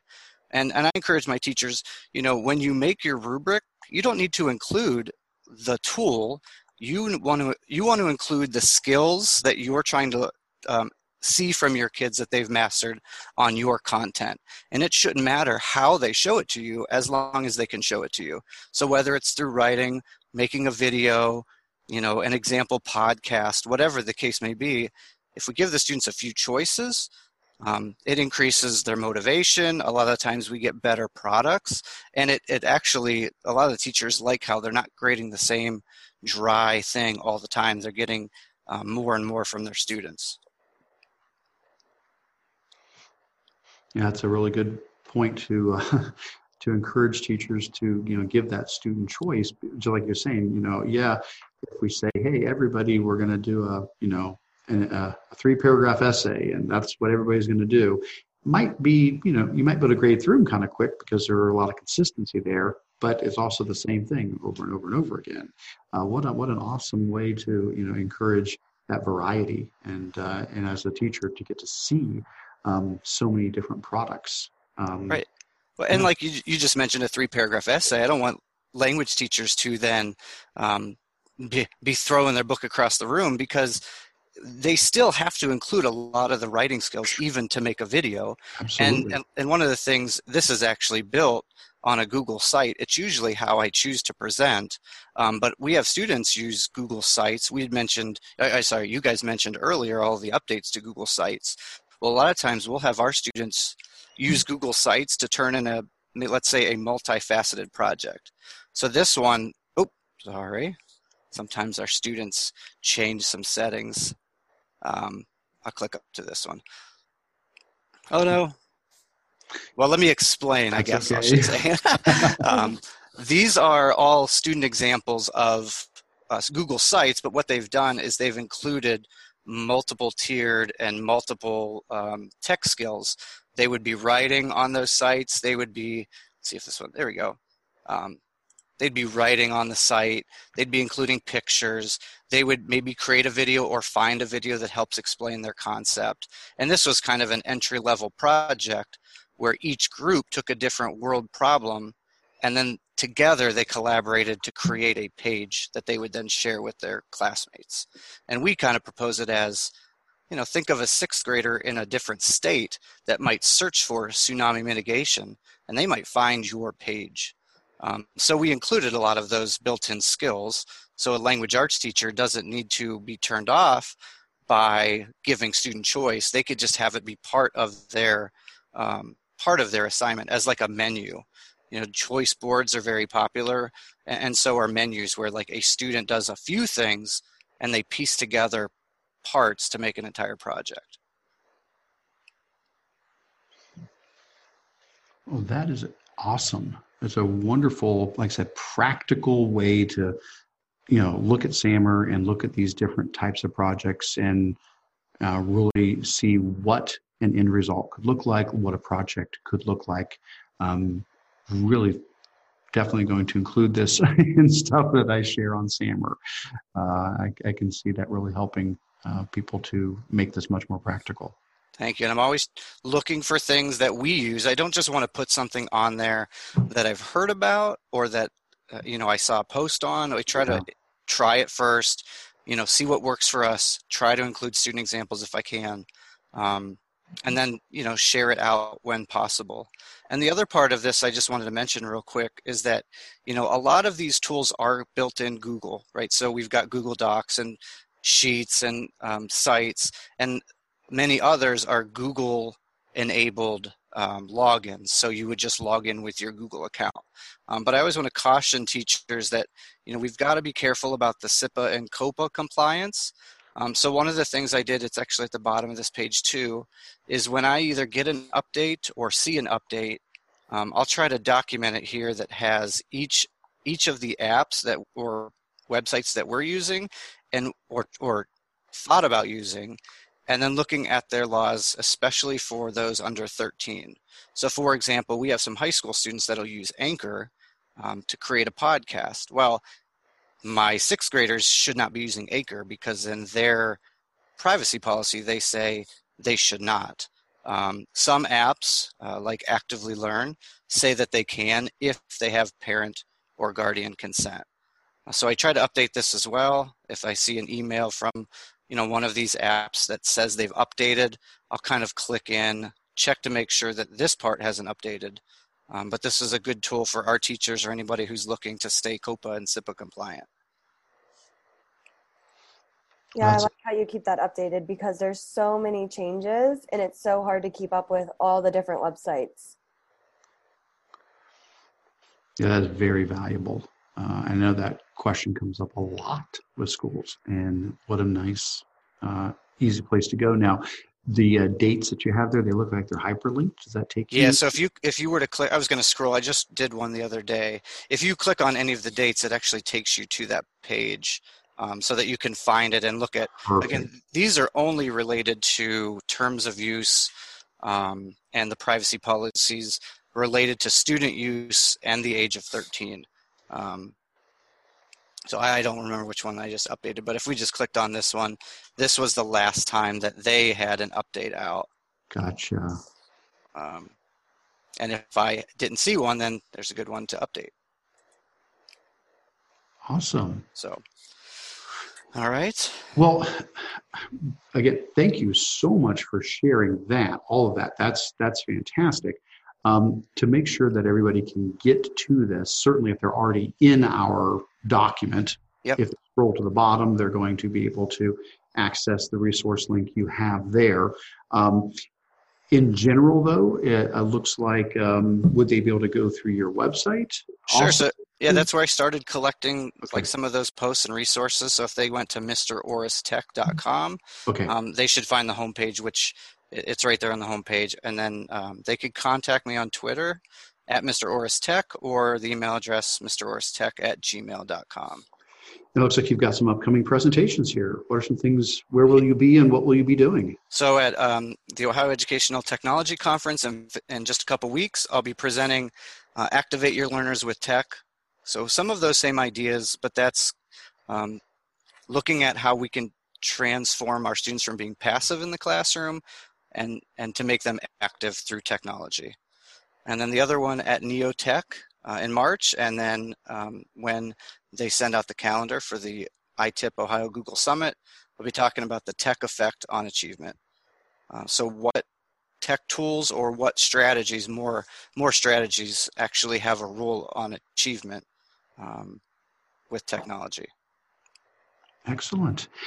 And then as you listened in to things we were sharing earlier, was there anything that you wanted to comment on from any of the updates or any of the topics, anything that you saw that you wanted to jump in on? And you certainly can hang out with us for the rest of the time and jump in as well. But I just wanted to give you a moment if there's something that you felt you wanted to reference or comment on. Yeah, the only thing I added, I just had a teacher yesterday that told me one of her lessons went really well because we used QR codes around her room to basically give station directions. So if you've ever tried to do stations with your class, you know you might give the directions to everybody at once, send them to their stations, and then you have to go around and repeat those directions every single time to every single group at every single station. So what she did is she created a, whether it's through Flipgrid or just a video, she read the directions to the group, created a video, and then posted a QR code on the wall at that station so that they can scan it with their Chromebook or their smart device and listen to those directions again. And we actually hung a poster that looks like this. So they scanned the directions, and then there was a second part where they would scan for the resource if it was to go to a web page or if it was to go look at a series of pictures that would help them with their that part of their station. So I included that in there. Thank you. That's excellent. And since you two are experts, I just got to know, because I just found this the other day. Do you use Windows V as a shortcut? No. No, I don't. Okay, so I must have stumbled on this, and I don't know if anybody out there is using it. But I typically would go, select some text. I don't think I could do it on your screen, Eric, but the idea is you select some text and you would copy it. Mm-hmm. And then there's another thing you want to copy, but you'd have to copy and paste and go back and copy and paste. Well, the tool, it's called Clipboard History. It's built into Windows 10. And if you went to your display settings, this little GIF will show you, if you go to display settings, choose clipboard and turn on this clipboard history, you can copy multiple items. And then when you want to paste, instead of Control V, you use Windows V, and then you could choose from your clipboard history what things you want to paste. And I use that all the time now. So there is one for Chrome. It's called Clipboard History Pro. And what that does, it just stores all of your copies so that you can go back and choose which ones you want to paste when. Well, that's really neat. I know years ago, we used to have a feature in Chrome that unfortunately sometimes Google, gets rid of things. But I should say in Chrome, but in the Docs slide sheets suite, and that was the web clipboard. And so we used Yes. to be able to go up and go, edit copy or edit copy to web clipboard, and then you could copy it, like you said, as many things as you wanted, and they were stored in the web, in the cloud for you. And so until I think there was like they would eventually expire if you didn't, I think it was like a 30-day expiration or something on them. But the point is, not only could I access all the different things that I had copied, I could go to a different computer. And as long as I'm logged into my Google account, my web clipboard followed me. It was so nice, and they killed it. They got rid of it. Well, actually, that I haven't used it very much to try it like that, but Clipboard History does have that where you can go between computers. Okay. How And nice. because it's a tool, an add-on in your web browser, Yeah. as long as you're logged into that account, Yeah. you can access your clipboard history. But I just copy and paste so much from resource to resource or to create, new assignments. I thought, man, to be able to copy 2 or 3 things, then go and paste them one at a time, such a time saver. Well, I'm going to try that out. And I see Dan threw in the chat that just pressing the Windows V key seems to pop up an option to ask if you want to turn it on, if you don't have it turned on. So that would even let you not even have to dig through the settings to turn it on. Right, even easier. Very good. Well, Alex, thank you again so much. Those are all such valuable resources. I have really been inspired by what you shared here today, and I'm certainly going to share this on to others, and I look forward to seeing you at all these conferences. All right. Sounds great. Thanks for having me. Great. Keep up the great work. Well, thank you for being a part of it, because, like I said, everybody here today who has contributed has made this a much better meeting than the two of us could have done on our own. And so Stephanie and I thank you so much. Yeah, thank you, Alex. Yep. Thank you. Take care. All right. Well, let's decide how we want to finish the rest of our time, because we are going to again try to be be sensitive to people's schedules, and we always say that we won't go over 2 hours. Sometimes it's only an hour and a half, sometimes hour 45, but 3 o'clock would be our official end. So we do have a little bit of time here, about 20 minutes left. So I think we would like to at least touch on a couple of things. The 2 things we would normally do at this point would be the Q&A, show and tell. Now, clearly we don't have enough time to get through every single thing in both. So maybe we'll pick just a couple things out of show and tell that really stood out to us this last month, and we can highlight those. Basically, show and tell is where we share some neat Google extension or a neat blog we came across or a neat project. And so if there's some in there, Stephanie, that you think, you would really like to mention, think about that. I'll do the same thing. See which, 2 of those perhaps or so that we would want to mention. And then with Q&A, wow, we have never had this many things in Q&A before. We'll try to take a look at a couple of those and see if we can provide some feedback now. If not, which we will run out of time, we will definitely go through these afterwards and add in some comments. And then other people that are, in the meeting, you can do the same. This is an editable document. It will turn into a comment-only document later, but you can always leave comments then to answer some of these. So with show and tell, Stephanie, were there some things that you really were excited about in particular that you would like to draw attention? Yeah, I'm going to share 3 of them real quick. So Stop, Breathe, Listen is like a meditation website, and it's just free for educators. So I just wanted to share that resource. I thought it was really cool. I know there's other websites that also have this free for educators, like with the meditation. And so I just thought people could sign up if you're interested. Oh, that's wonderful. I am definitely in my own life trying to incorporate a lot more mindfulness. Just went to a meditation session last night, actually. And who did trying to do more of that and trying to get a lot more, of mindfulness and stuff into my life. So thank you. And that is free for educators. Lifetime membership. And then the next one I wanted to share was the writing roadmap. One of my teachers created this, and I thought it was really cool.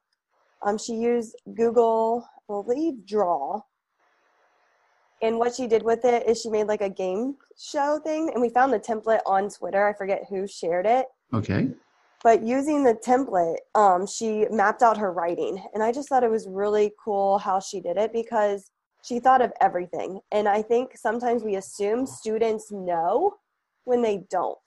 So for example, they start and they have to think of a topic of their paragraph. Then they have to brainstorm ideas. And they have to think of a hook, their thesis. And I love how she puts teacher check-ins in. And then she also put in, add to transition words. We assume students are going to do that. And then they don't. And then we get upset. So I love how she kind of put that in her roadmap as like, you need to stop and do that. And then she also had the parents edit the work. And she had like a different page for them to do that. And then she reminded them, use spell check, use Google Read and Write. And I just thought it was a really good idea because so often we just think students know what to do with their writing and they don't think about all those little steps. That is such a thorough process. And I love how some of these are hyperlinks as well. So it'll take them to additional resources on those. Excellent. And then the final thing, this just came out, I think last night. Clay Smith, he was part of the London cohort.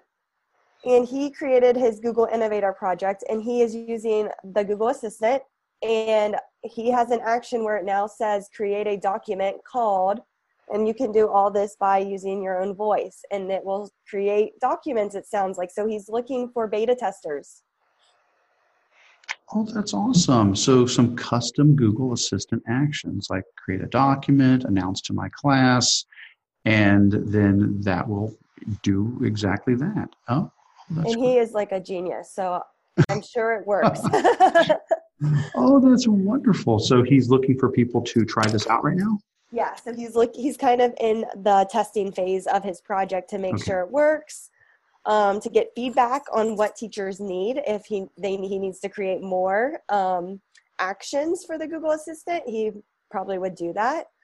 So he's just kind of looking for any honest feedback and people that can test it out to make sure it's going to work pretty well.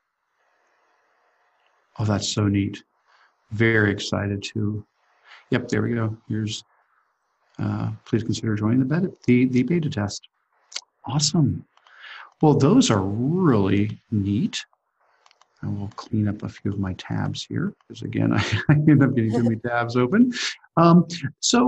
A couple that I might mention here that, caught my eye over the last month or so. I'll just mention two of them real quick here. One is the picture-in-picture extension for Chrome. So this is an extension that gives you an easier way to do something that's been kind of hidden away. It's been there, it's existed, but it was kind of hidden away, and that is to pop open a video outside of YouTube so it floats on top of everything else. Now, you could do this in the past. So like if I head over to YouTube, and we'll just grab whatever comes up here, find something hopefully appropriate. Here we have a puppy. Can't go wrong with a puppy, right? Okay. So we'll skip our ad here once this gets past. There we go. So in the past, if you had a video and you wanted to pop it out, you could right-click 2 times on the video. And so it was kind of buried away. Right-click once, right-click a second time, and then picture-in-picture would pop up. You could click on that and it would pop that video out, and now that video would float on top of everything. And whoops, if I can grab the corner of it, you can make it bigger, smaller, but it would actually float above everything else. You could watch the video while doing work. So if you're watching an instructional video and then trying to work on it, you could follow the directions while working on it, or taking notes on a video. You could be typing up the directions while watching it. So that has always existed. But the problem was, knowing it was there. And I think folks just didn't realize it. So this extension, picture in picture, just makes it a lot easier. Basically, as long as you have the extension, you go to any YouTube video and just click the extension and it will pop it right out for you. Very simple. Instead of having to do that double right click, and just an easier way to get to that. And then the other one I was going to mention was that Screencastify, which I've talked about so many times. I talk a lot about it, and I think we mentioned it already today a couple of times. They have updated their pricing. And this was something that we knew was coming for a while, because if you're a Screencastify user, over the last maybe 6 months, you probably noticed you'd go in to use it and it would say different things about like what the free version could do. Like for a while, they were going to limit how many videos you could do in a month. So it was like, okay, you can only do 50 videos a month, and then they were going to limit how many you could save in a month, and they were kind of like ABC testing different things. Well, what they wound up with, I think, is a wonderful. So if they had to make a change, hats off to them. They've made a really good change here. So basically, Screencastify, you can still purchase it as normal if you want the full unlimited version. But the free version of Screencastify, it now does have a limit that's a little shorter on how long the videos can be. They can only be 5 minutes long. It used to be 10 minutes, but that's okay. I don't have any problem with that, because 5 minutes is probably fine for most videos anyway. And if you need more, just make a second or third video. But what's wonderful about it is they've now removed all of the restrictions other than just the fact that it's a 5-minute video, which means you've now picked up the premium features. Like, for example, you can now trim your videos and do editing to them that you couldn't do in the past, because that was a premium feature. The ability to export it as a GIF, so you can make animated GIFs out of your videos. No watermark on the video, things like that were part of the paid version are now included in the free version. So no watermark, export as a GIF if you want, trim, do some trimming and editing to your videos. And really the only restriction now is 5 minutes in length. Still definitely nice to consider the unlimited version if you need to make, longer videos than that. But for education especially, oh my gosh, being able to do these quick 5-minute videos and have all the extra features is really exciting. So thanks to Screencastify for where they landed on that change. And we tried it with some students. You do have to click a button if you've already had Screencastify, and it says like continue to the light, just so you are aware. It is okay to click that button and you will get all those other features. The students will lose access to the 10-minute video. And we did have a kid get upset because he's a video game kiddo and he likes to record those games. So just be aware that you do have to click that link. Yeah. And I think eventually they gave a certain date that everybody would get moved over to the free version if they don't. But you're right. You can go in and when you click on the Screencastify extension, I've already updated mine. But if not, it'll pop up here and say, are you ready to switch over to the new free version? There's some date, I think sometime in February, that eventually everybody will get switched over, whether they choose to or not. All right. Well, wonderful. Let's take a quick look at the Q&A and see if there was anything we could answer in the next couple of minutes here. I know some of these we have addressed. We talked about doing a Doodle version in Google Calendar for scheduling. I know we talked about that. What else do we have here? I have been able to send pages to my phone from my Chromebook, but not seeing it as a feature on my Android Pixel 2. I know I have sent pages back and forth as well. I know if I'm in my browser and I right click, I can send it to any account that any other device I'm logged into. If I hear this question right, they're saying going the other direction. So they said I'm able to send it to my phone from my Chromebook, but not seeing it as a feature on my Android Pixel 2. So I believe I've done that from my phone as well, but I think it was a little bit of a different workflow. I think, Stephanie, have you done it that other direction? I was trying to do it right now. Because I think it was under the share option, I think. It might have been. Let me see. I'm not sure. But I believe I've done it. If I click on the share option, I thought maybe that's where it was. Let me see. This makes for a really engaging. I know, but as I'm scrolling through my phone here, for like, oh, yep, there it is. Okay, so I did. So here's the deal on the phone. And I can't say for sure if there's something specifically about the Android Pixel 2 that doesn't do this. I've got an old Samsung Galaxy S8, so mine's not fancy. If I'm in Chrome, so I've got the Chrome app. The Chrome app. If I go to any web page and I click the three dots in the top right corner and I choose share, when I choose share and I scroll down all the sharing options, one of the options is send to device. And that's how I send it over to a laptop or a desktop from the phone. So I have done that, and that was the method I went. So, well, I don't know if and mine, because I have a Pixel, I think I have the Pixel 3. Mine's under share too. Okay. But it has like the Chrome symbol and it says send to you. Okay. So it's worded a little differently. Okay. So I don't know if that helps that person. Okay. All right. Well, a couple others that I feel that we probably have at least an answer that we can give a little bit to. I do see somebody asked if we have any recommendations for cleaning products for Chromebooks, screens, and keyboards. And they did mention that they wanted some green recommendations, so something that, would hopefully be environmentally friendly. I don't know if this is. I hope it is. This is what I bought. This is the particular screen cleaning product that I bought from Amazon. And I still have it. It's a pretty big bottle, so I haven't gone through it yet. I use this for everything. I clean my phone with it. I clean my my Chromebook. That's a flip Chromebook. It's a touchscreen flip Chromebook.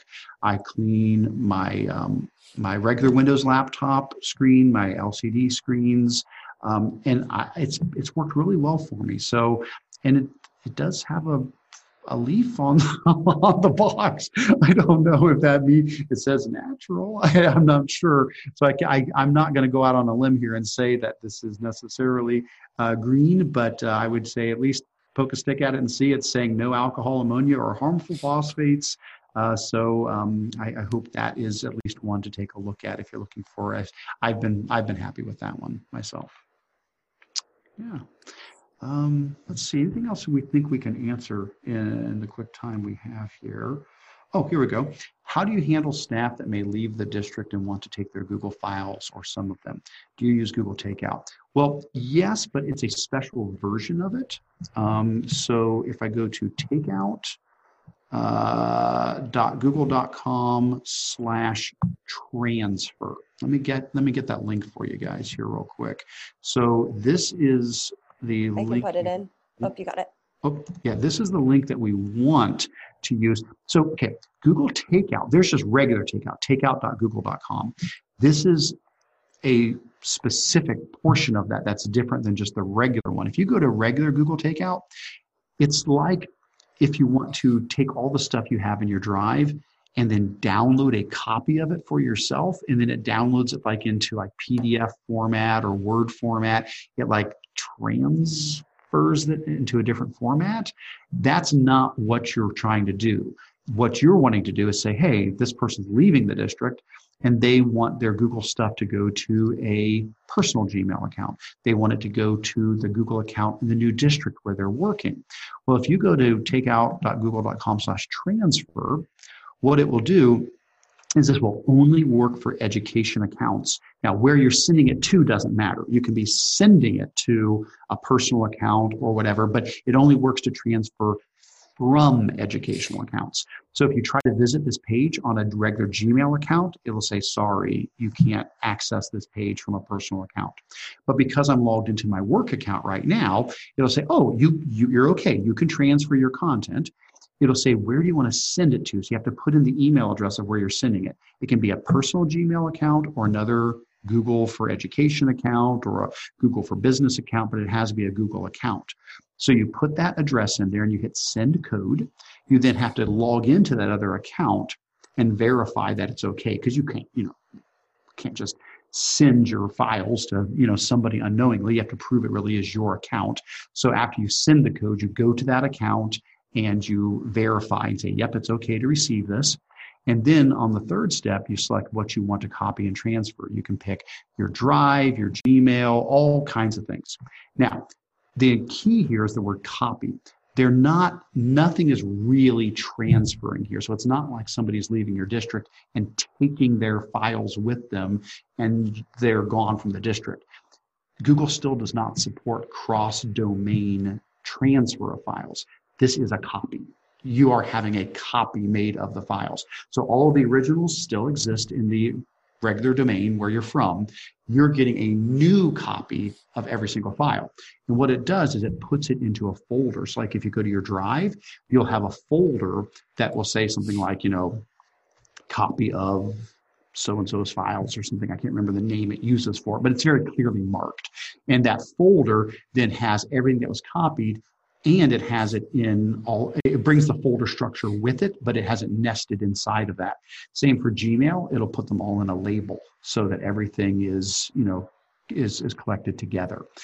It can take a while, but you don't have to wait for it. Once you start it, you can walk away, close out of the browser. It all happens in the cloud after that. Once you kick it off, it could take a day. It could take 2 days to move all your stuff or to copy all your stuff. But once you get it started, it's good to go from there. So that would definitely be my recommendation as the cleanest way if somebody is senior graduating and they want to take all their files with them, an employee retiring, somebody who's moving to another school district. I actually use this, and maybe there's another way, and somebody will say, Eric, you could have just done X, Y, Z.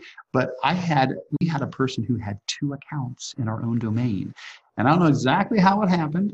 I'm still not sure, but it's not their fault. They didn't do anything wrong. I think it's just too many cooks in the kitchen. And, 2 people made an account for the person at 2 different times. And so this person had 2 accounts, one under like their maiden name and one under their married name. And it had just fallen through the cracks, and they had both accounts. They were using both accounts. And we're like, oh, I don't want that anymore. You probably just want one account. And they agreed, yes, let's just use my married name account.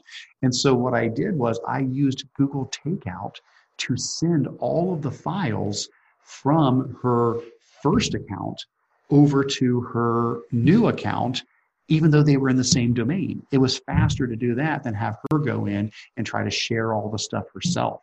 And it actually made it really simple and just, it sent a copy over. So that's kind of cool. All right. Well, I think we're going to wrap up.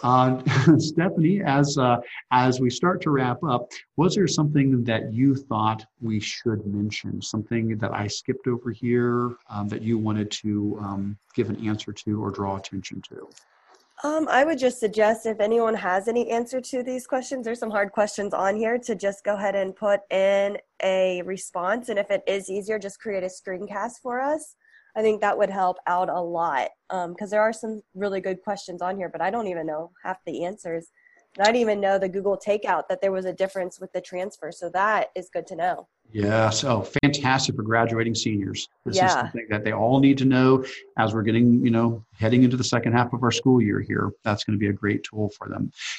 So yes, please do, look through this. And if you have an answer to any of these, feel free to add that in. I will do the same. I apologize. Some of these questions, this is my first time seeing them. They just got typed in, and I will need to, take a look at some of these as well and see if I can provide some additional resources to help support these.